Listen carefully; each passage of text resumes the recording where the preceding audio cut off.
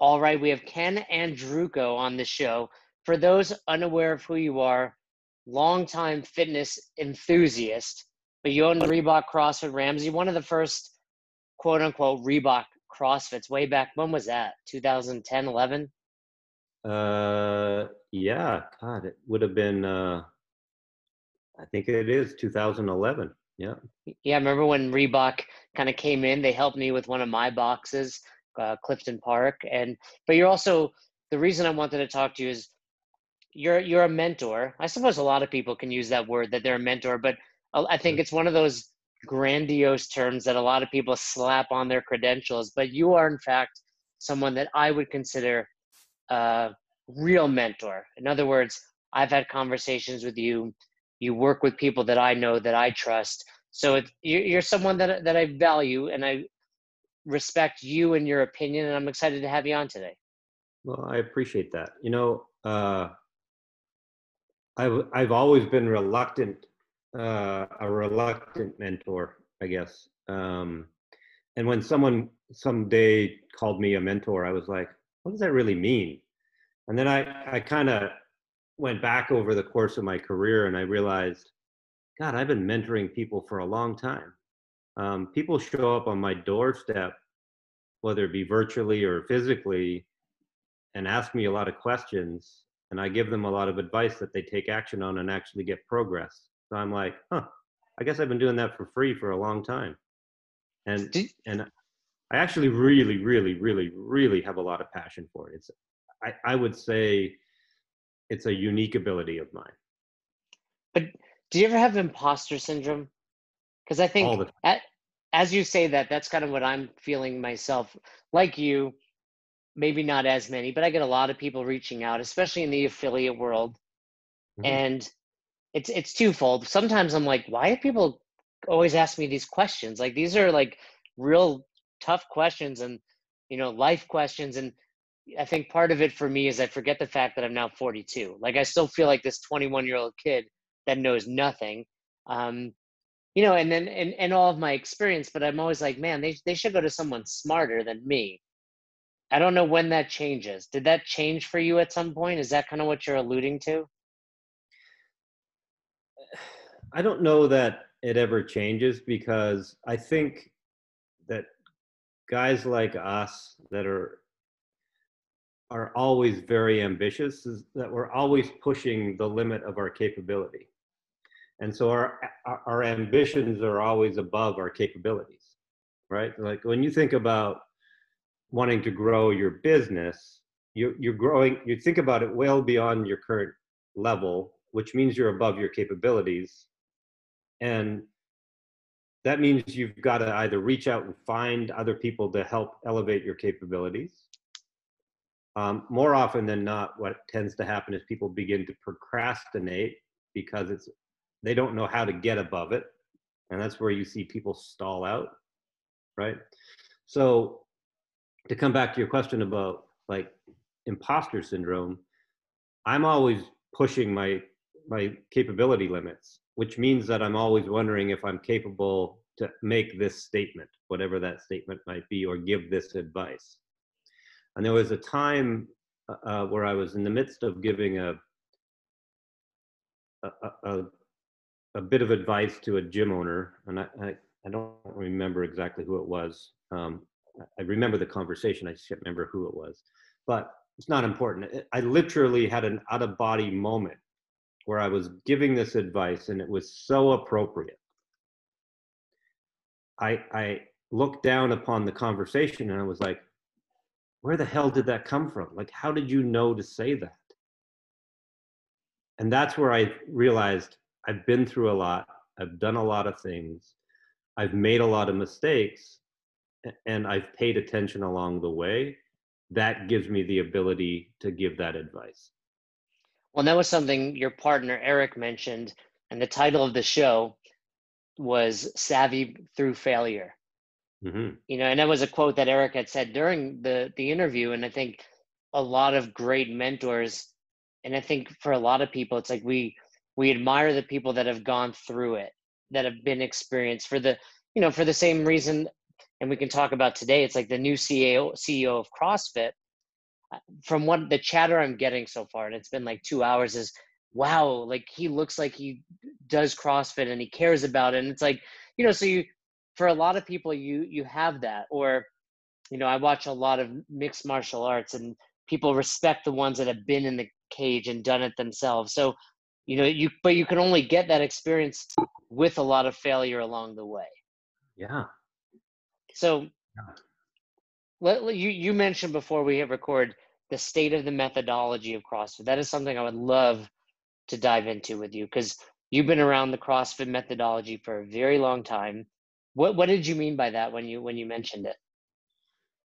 Well, publicly, CrossFit has been in use since 2000. And long before that, it was in use in Greg and Lauren's world of personal training and running the gym. And as far as the methodology goes, I don't think there's been a lot of change in that time frame. At least not from an organized, centrally organized perspective, like Greg saying, look, this wasn't meant to be done this way. We should do this way, or we can grow it that way. The open concept of CrossFit was always like, gather a bunch of like-minded people around it and it will improve. Well, I don't think it's improved. I think it's actually degraded, in the sense that, what does a typical CrossFit class look like now? It's got about 4 hours of work crammed into an hour. In a lot of gyms. Well, and I agree with you. What you're saying is, I think the methodology, like you said, hasn't changed. I mean, let's call it constantly varied functional movements at high intensity, the definition of CrossFit. The only thing that's really changed about the methodology is this idea that more is better. But the actual methodology itself, like you said, is the same. Since, the first workout was February 10th, 2001. And yeah, if you look back, you can start back then and get a very similar program that you would be getting today. Is that a good thing or a bad thing? If it had stayed that way, Jason, it would have been a reasonably good thing. Are you saying it's changed since then? It's changed in the sense that the methodology, or the elegant, however Greg had always termed it, this elegant solution, is still elegant and still very simple. And it changed the way people worked together, and it improved the desired result. That never changed. And I think that's a good thing. The problem is that there was never any centralized approach to the changes that started to happen in the community, to jump to today, where you see classes that have more is better. And every exactly. day, and I think what we're seeing is a massive spike in, joint injuries, mobility problems, chronic desire to always push yourself to the limit, cortisol addictions, like all of this stuff.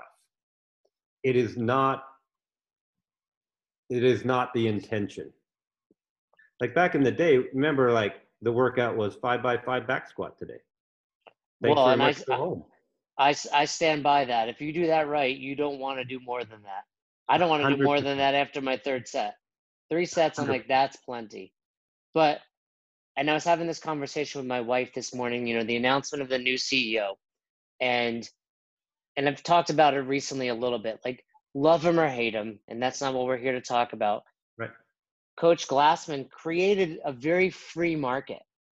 And, based on what we're talking about, that's part of the good and bad, right? The pro is do what you want. The bad is do what you want.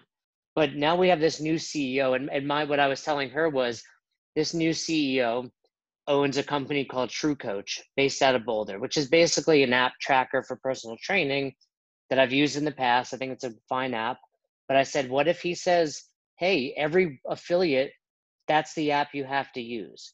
right? So Coach Glassman allowed us to do so much.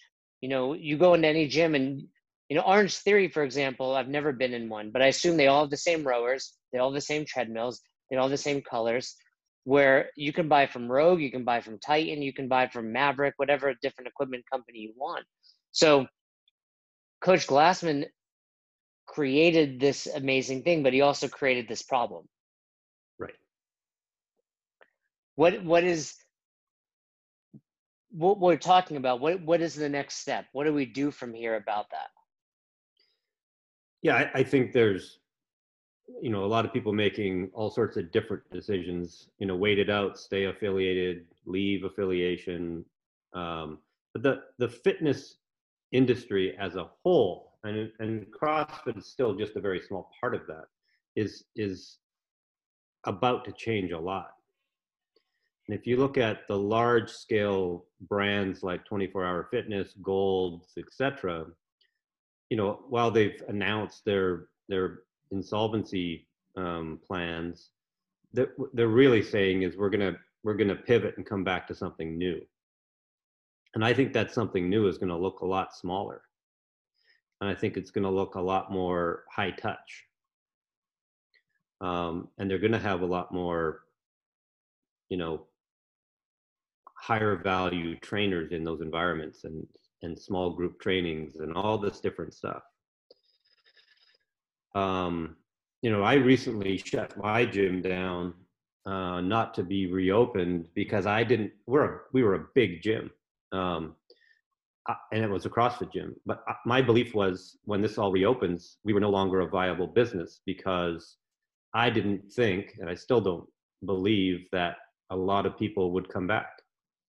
I work with a lot of gyms around the world, and those that are reopening are seeing 2/3 of their members come back, and the other third not. We saw a 300% increase in at-home gym equipment sales within the first month of COVID. We started teaching people remotely and coaching them remotely, teaching them that they could actually get a good workout at home with minimal equipment. So what we were doing was setting them up for the next evolution of the fitness industry. I think this is a turning point in the fitness industry. I mean, I love the community of CrossFit. I miss going to a box, but at the same time, to me, when you look at just risk reward right now, it's not there. Right. Like I have all the equipment I need. I have my wife that we can work out together. I think a lot of people are going to see that, and a lot of people are going to see the convenience of training at home as well as the cost. Like there's an upfront cost. I mean, you know this. I mean, for $2,000 or less, you can have more equipment than you will ever need in your garage. Yep. And that probably includes either a rower or a salt bike, a squat rack, and bumpers. That's all you need. That's it. I mean, that's probably more, and that's less than a year of gym membership at most CrossFits. Yep. And you have this valuable asset now of gym equipment that multiple people can use, and et cetera. So do you think, I mean, we're off topic of the methodology, but do you think this is just the fitness industry is never going to be the same? Or do you think in 6 months, 5 years, we're back to everyone's in the gym again? I think it's going to change forever. I think that if we go back to like the narrow focus of CrossFit, I think what people are recognizing, both on the client side and on the coach owner side, is that there needs to be more personal coaching involved in the relationship to make sure that people stay either injury free or have those aches and pains that they've been struggling through and not been coached to fix, only scaled to fix or avoid. I think that is where the CrossFit model needs to go, or the CrossFit-like model needs to go. I think a lot more personal training, custom programming that can be done in a small class setting, and then community workouts at the end of class is probably the model that most should move to. I like that. So you're suggesting, say a 60-minute class, maybe we do some sort of group warm up, or if Yep. not, maybe it's very specific for the, call it 20 to 30-minute piece that's based on your goals and your weaknesses. Yep. And then we regroup to do a Metcon, the conditioning piece, which I've said all along doesn't matter so long as you're moving with intensity. Yep. I mean, conditioning is conditioning. I agree with that. And I think there's some places that are kind of doing that, but yeah, maybe that is going to allow, people to still get this individualized feel within a group setting. Yeah.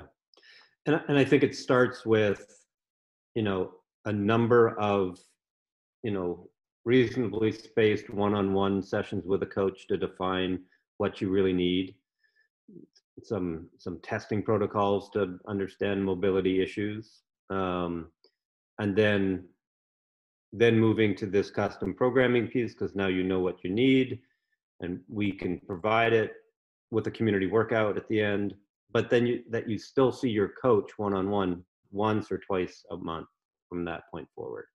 And that kind of model looks like about $500 to $600 a month per client.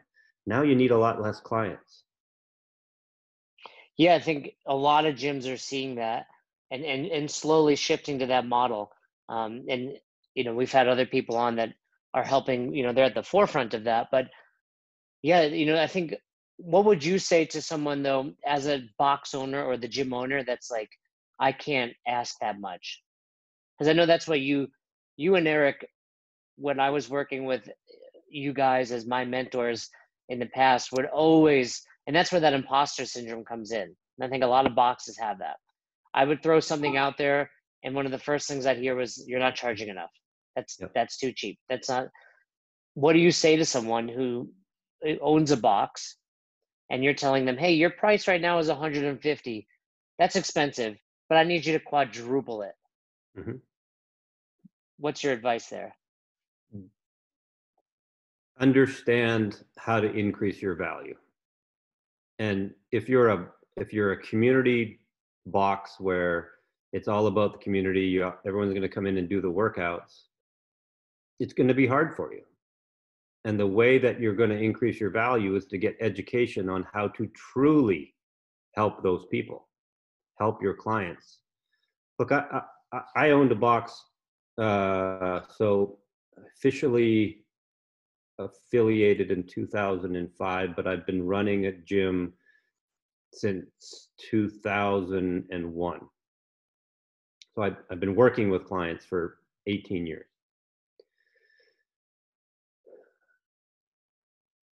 I've had clients that were with us for 10, 12, 13 years. And the way that we help them, because I'm not, I don't have the greatest education to solve, shoulder, hip, knee, ankle problems, was to kind of scale workouts for them and allow them to still participate and have fun.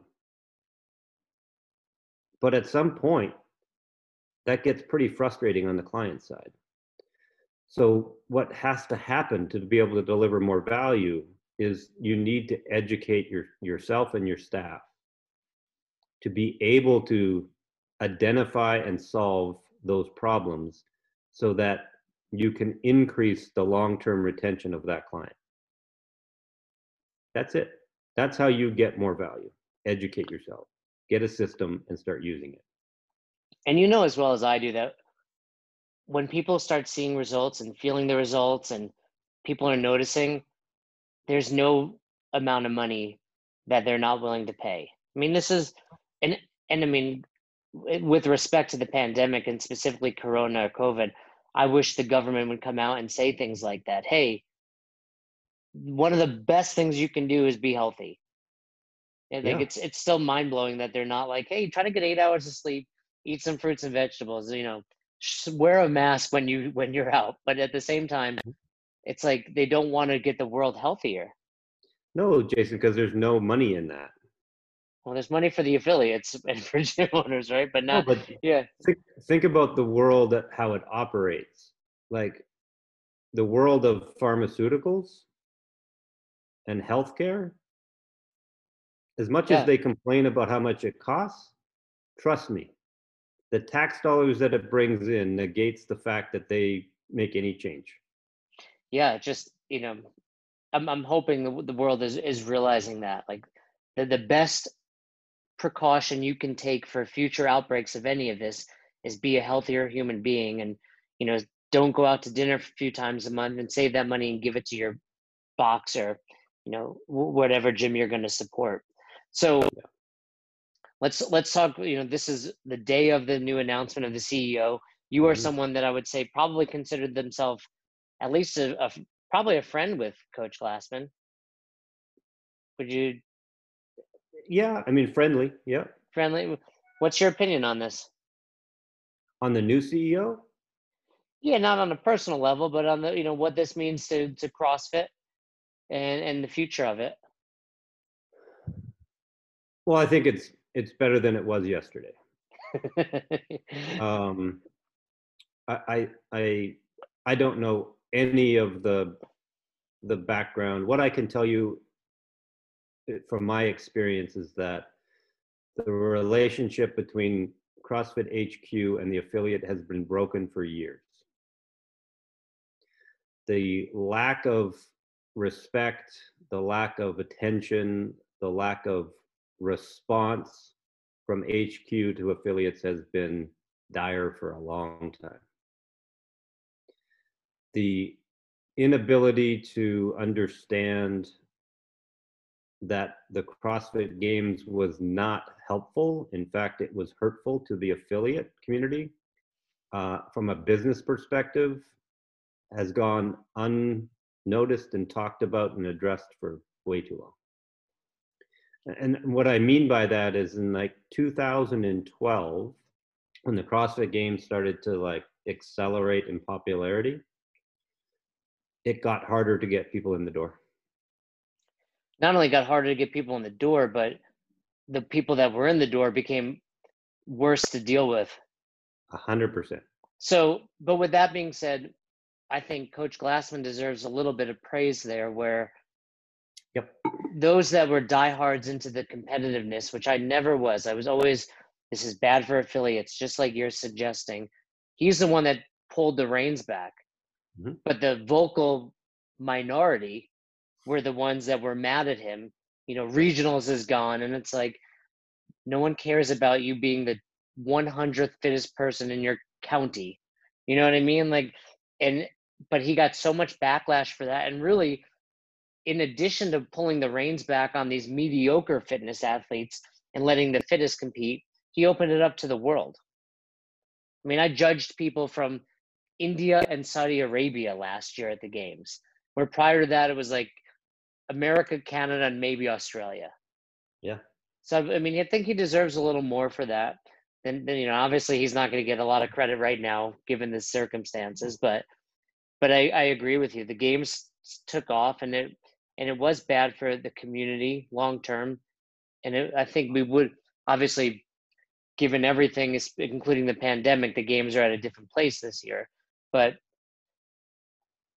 aside from that, what other feelings do you have there? Well, I mean, those are my feelings of experience, right? That's the stuff that I thought about, experienced along the way. The lack of communication from HQ during COVID-19, where all of their businesses around the world were shut down and they had no empathy, that's a big problem. And so if this new new owner coming in addresses those things, then we're in a much better place. And I hope they do. I really do. And I think they need an absolute cleansing of those that were a part of the old system. Look, I don't know Dave very well at all. I've met him a couple of times at events that I was the CrossFit media director for Western Canada for 2012. And he's not a nice, he wasn't a nice guy. Yeah, people have their, beliefs on everyone in the system. And then, of course, with Andy Stumpf's podcast, I think that Yeah. shed a little light into everything. There was a call earlier, and there was probably 200 people on it from HQ with the CEO. I didn't stay on the call, but I'd be anxious to see if there is going to be some sort of purge or not, and what the outcome of that would be. What are some of the first things you would want him to do? I mean, like you mentioned, I mean, I think it's a little, maybe not too late for a COVID talk, but there certainly could be a, talk about the Black Lives Matter movement and racism. I mean, that's still something that's been avoided by CrossFit. It's a hard conversation to do well at, right? Like if you don't have it, it's a problem. If you do have it, it's potentially a problem because you could say just the wrong whatever. The best way is always to speak from your soul and your heart, what you truly believe. But it's a tough conversation to have. I think what CrossFit should really do is bring in experts that understand about how to run one of these businesses profitably, how to reopen effectively, how to pivot to be profitable from whatever your current model is. If it's just 100% group classes, how do you pivot to a profitable model? Because that is not, in large part. I think bringing in experts in a bunch of different fields to begin to raise up the conversation about all of these things is probably priority number one, because CrossFit doesn't have as an organization, does not have all of those answers. They are not in the grassroots driving traffic to the door. They don't understand how to do that. What's your thought on the fact that, we're affiliates, the 13, 15, however many thousand affiliates there are. And I've always said affiliates have high expectations to the point that they're almost entitled. Back when you and I started, our fees were $500, and they were grandfathered in for the length of my box ownership. $1,000 for some, now $3,000. But even at that $3,000 price point, it's still a lot of money, but comparatively to a franchise or other affiliates, it's very low. Yeah. But the expectations of affiliate owners are, I want this and I want that. Where is the middle ground, or where do you feel you're suggesting CrossFit needs to repair that? And I agree with you, but what's reasonable to expect? I think a reasonable expectation is based upon, they've got critical mass. If they've got 10,000 gyms, that's like super conservative, and each is paying on average, $1,500 a year, plus all of the educational components. So they're still a very buoyant company from a cash flow perspective. I think at the very least, what would be very helpful for CrossFit affiliates is best practices guide. That's reasonable. I think that's something that, funny thing is, I know if somebody would have posed that to Coach Glassman, he would have been like, cool, write it. Put it out there. If it's good, people will buy it. If it's good, people will support it. So yeah, and the ecosystem of CrossFit has spawned off tons of coaching companies, mentorship companies. I won't name any names, but there's a ton of them out there. I'm not sure that they work. I mean, what has to happen is the affiliate needs to take the prescribed action to make it happen. Like, the advice is great, maybe.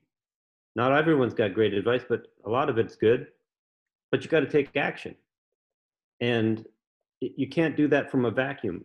in the grand sense of the community of CrossFit affiliates, if they adopted change to how to operate their business, then you got a better thing. Then you have a better thing. And I'm not saying like you have to, you know, it's not a franchise model where you have to buy this and you have to do that and you got to get the new fry machine and new, you know, the McFlurry is now the thing, so you got to get that. It's not that. And you got to buy all that shit from the same person. It isn't that. It's what are the best practices? Who are the experts that you guys look to? And how do we make use of them? And I think there's a lot of great ones out there. Like, and it maybe not within the CrossFit world. Like the new CEO, Eric, might know people outside that world in the business consulting side of things that would be hugely impactful for boxes, right? Like I mentored a lot of gyms over the years, you know, successfully and not so successfully. And it all depends on whether or not they take action.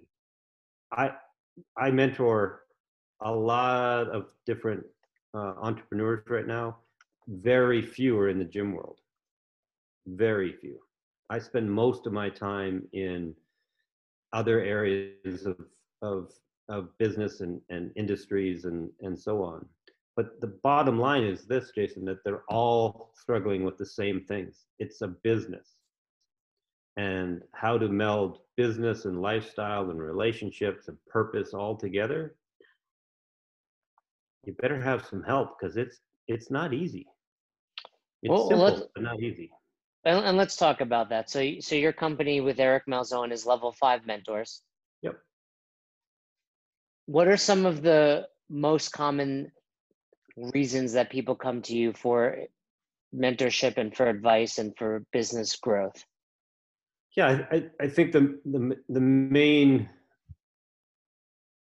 interest coming in the door is always, we have something that is grown from an idea to this level, whatever that level might be. But we've been at this level for a while now and we're stuck. And we want to scale, but don't know how to scale. That's the number one thing. And that happens in, you know, online coaching. It happens in gyms. It happens in software companies, at real estate companies, you name it. Everyone runs into that problem at some point. And it goes back to a little bit about what I said earlier about when you hit that capability ceiling and you don't know how to get beyond it, you stall. You know, ambition is the first symptom of procrastination. Ambition is the first symptom of procrastination. Yeah. Meaning because you're ambitious, you're going to set too many obstacles along the way, or meaning you're just off in la la land thinking about it and not actually doing it? If you're ambitious, you've outgrown your current set of capabilities. And if you don't do something to increase your level of capability through education or collaboration with others, you're going to procrastinate because you don't know how to get past it. Or you'll make some horrible mistakes. at least you're moving in one direction though. Right. So if you make mistakes and you fail fast, that's great, because that is also going to increase your capability. But most people, they just keep looking at the ceiling going, shit, what do I do tomorrow? Because I didn't do much today. Well, and you said something interesting that I think people don't realize is important. Failing fast is more important than failing slowly. Yes. Right? I mean, because you're talking 3 months versus 3 years of your time. Yeah. And then all of a sudden you're back to square one either way. So this is why I'm sure you believe this, hence the company, but I believe it too. Everyone needs a mentor. 100%. So if someone's listening and they're interested in it, you know, working for you or working with you or working with anyone, what are some of the questions you would encourage them to ask their future mentor? You know, if they're, applying for a few different coaches or talking to a few different people, what are some solid questions that they should be asking? I think it's more about understanding that whoever you're looking to for help, that you understand that they share with you honestly their mistakes. What are the things that you failed at? The success is always right out there, right? Like it's out in the open for people to see because that's what people talk about, but it's not the thing that's important. So find out where they failed and how they've grown and learned from that failure. I think also if the mentor is not willing to spend time getting to know you and ask you a lot of questions, I think that's a critical moment where you decide that's probably not the right person for you. My way of starting to work with someone has always been, I want to spend time with you so that I can understand how you think, so that I can figure out whether or not I can help. That's And important because a lot of these mentors, and I say it in quotes because they're just people like anyone else just trying to make money and earn income, and they will take any future mentee right, regardless if they truly feel they can help them because they're paying for, in some cases, tens of thousands of dollars. yeah, and that's from my side of working with people. If I've chosen to work with the wrong person, that's really painful. So I load myself up front with as much as 3 or 4 hours of investigation. And the cool part is that the client or the potential client will get a lot of value from that time because I'm already working for them to try to help unlock them to move forward while I'm trying to figure out how they think. You're probably asking a lot of If thought-provoking questions and getting them to yeah, journal or write things, or sometimes it's frustrating. You ask me a question and it's like, man, I need to think really hard about that answer if I want to get the value out of this relationship. yeah. Well, look, you and I have talked, for a number of hours over the last couple of years, and there were moments there where you were like, shit. Like your brain was like, boom, why didn't I think of it that way? And that's the value of objective, having an objective person on the other end of the conversation. And especially those who are not scared to tell you how it is or how they think it is. Well, you need that. If you're paying a mentor, you're paying someone a lot of money, I don't need to be, fluffed. I want you to tell me what I'm doing wrong and what I can be doing better and shoot it straight. And I think for a lot of people that have had success in the past, all of a sudden, when they get a mentor, they get someone that is telling them, hey, you're surrounding yourself with yes men to some extent. And then all of a sudden you have someone who's telling you the truth and you don't want to hear it. Yeah. Yeah. I spent a lot of time with my clients. Just before we started talking, I was on with an entire team, getting teams to work better together too. Right. That's very important. Yeah. What, And I ask really tough questions in front of the founder, entrepreneur, owner of that business in front of their team. so you're making them feel vulnerable. Very. Yeah. But they have to agree to that before we start. Otherwise, there's no point. Right. You're not going And to. I'm not trying to make them look bad. I'm trying to get them to grow. Yeah, I think that's tremendously important. And for a lot of business owners, they feel as if they need to be above these employees or their team when really Yeah. they need to show their vulnerability. And in many respects, I'm sure that allows their team to feel more confident and feel like more in line with them. Yeah. So if someone's interested in learning more from you, finding out if you are a good fit, how can they go about doing that? That's a good question. Well, you can always just Google Ken Andrucco, and I'm sure you'll find Yeah, something. I think you can go to level5mentors.com and find us.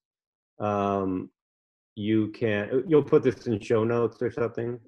Yes, I will. I'm just checking out, Yeah. see if that link works. Yes, it is. It's you, because I can tell by that logo, which I like. And Eric just popped up in my chat box. So yes, level cool. 5, number 5. Yep, number 5. And you could also find me at Ken at level5mentors.com. Yeah, and for those listening, for whether we get primarily affiliate owners, primarily CrossFitters, but I'm telling you now, you need a mentor. Whether you choose Ken or somebody else out there, you need it. I'm a big fan of going with someone who's, like we said earlier, kind of walk the walk and talk the talk, which you've done. And anything else you want to throw out there before we wrap up? Yeah, I think that I would encourage affiliates to increase their education outside of just focusing on CrossFit level 1, 2, 3, and whatever else is out there. What would you recommend? We talk to people a lot about that. What would be maybe your top 2 or 3 outside courses? My number 1 at the moment is Active Life. That's funny you mentioned Sean, because he was one of the people I was talking about earlier, and I speak to Sean almost every day. He's a great human being. Yeah. Full disclosure, I do a lot of work with Sean's company, but I didn't realize that. Yeah. I do a lot of work with them because I love what they're doing. It fits perfectly with where things are going, I believe. Their education is exceptional. And you will listen, I have a gym client who's in Fargo, North Dakota. Sean actually told me about this guy. Yeah. Like girl, but the box signed up, and like the first day made like some, I don't want to quote the number, but yeah. So let me tell you more the story, than paid for. Yeah. She was in partnership with a partner. They decided to go separate ways. She bought the gym from the partner 3 days before the COVID shutdown. And then we worked on how to make, how to retain your clients and what kind of value you need to deliver during this time and all this stuff. They did well. They did well. All of this time, she had already done immersion within Active Life. Then signed up for ProPath, and which, by the way, is not inexpensive. It's an $27,000. Yeah, but it's a year-long thing, and it's actually multi-year because you re-up every year. And for the record, my partner, Jason Fernandez, is within the ProPath right now. So, I mean, to show the listeners, everyone loves Fern, respects Fern, even though we goof on each other, but he's doing this. I mean, we're and he paid for it out of his pocket. Yeah. Sean didn't give us, anything. And if I owned an affiliate currently, I would be doing it. I pass over a lot of people to Sean. Yeah. So what's interesting was, so she signed up, she had her first call and then did the discovery call with Sean, and he gave them a goal to sell some personal training to their existing members. Within less than a week, which means less than 7 days, they had never sold personal training before. They did $30,000. Yeah, that's the number that he told me. And here's the interesting part that no one really thinks about. Yes, that's a big number. The coaches were the ones doing the selling, and they didn't believe in the process before starting it. I can tell you now that has all changed overnight. And I think we have mutual friends, my buddies in Cayman, Chris Spigner. Oh, yeah. I don't know if you know him. He's a longtime friend. And they use him at 7 Mile Fitness, 7 Mile CrossFit. He's making over 6 figures as a coach. He's not an owner, at the box. I've got quite a few friends, and I'm helping Sean out a little bit too. So if someone's listening to this and they want to learn more, hit me up personally. You can DM us on the Best Hour Instagram or shoot us an email, besthouroftheirday@gmail.com. Happy to kind of be the liaison between you and Sean if you're listening. So definitely check that out. Do you have another course that you'd recommend, or book, or something? I mean, you're just someone. To me, someone I look up to. So I always want to open your head up a little bit and get inside there.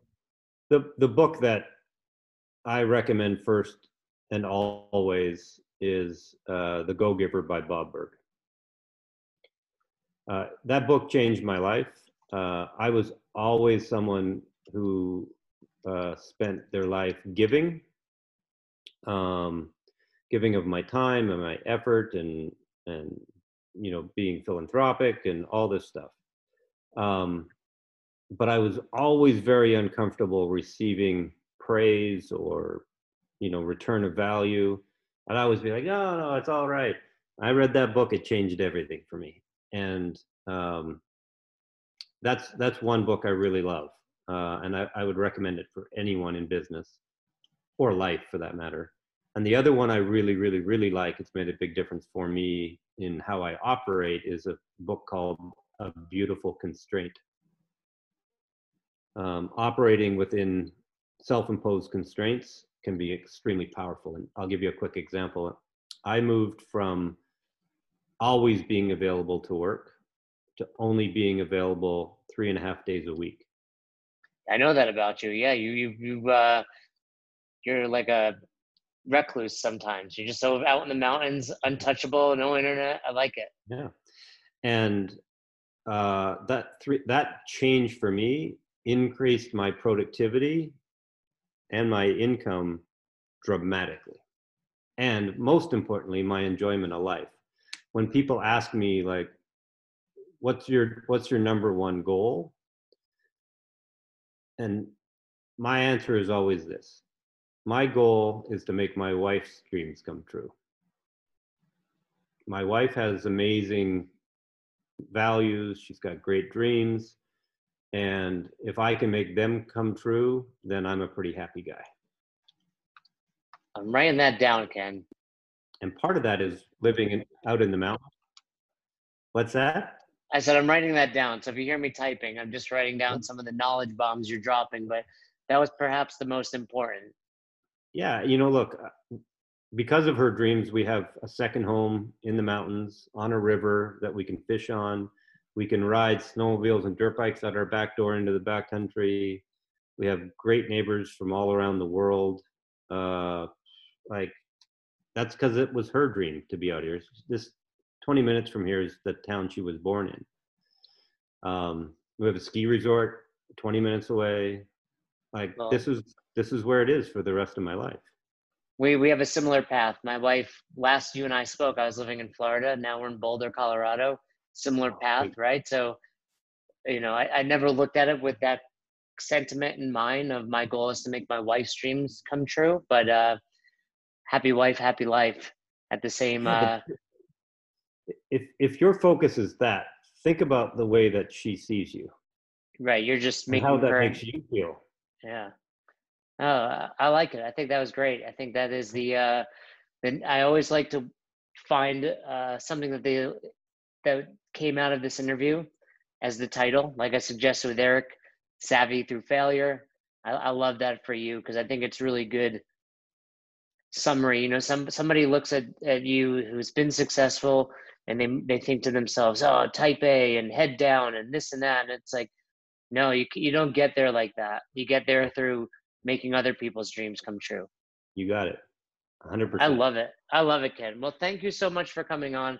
I hope people check you out, Level 5 Mentors, and they can email you. They can always email me if they have questions, but always a pleasure talking to you. You're someone over the last couple of years that I've learned to really respect a lot. So I appreciate your time and, out of your 3.5 days of work coming on the podcast. So thank you so much, Ken.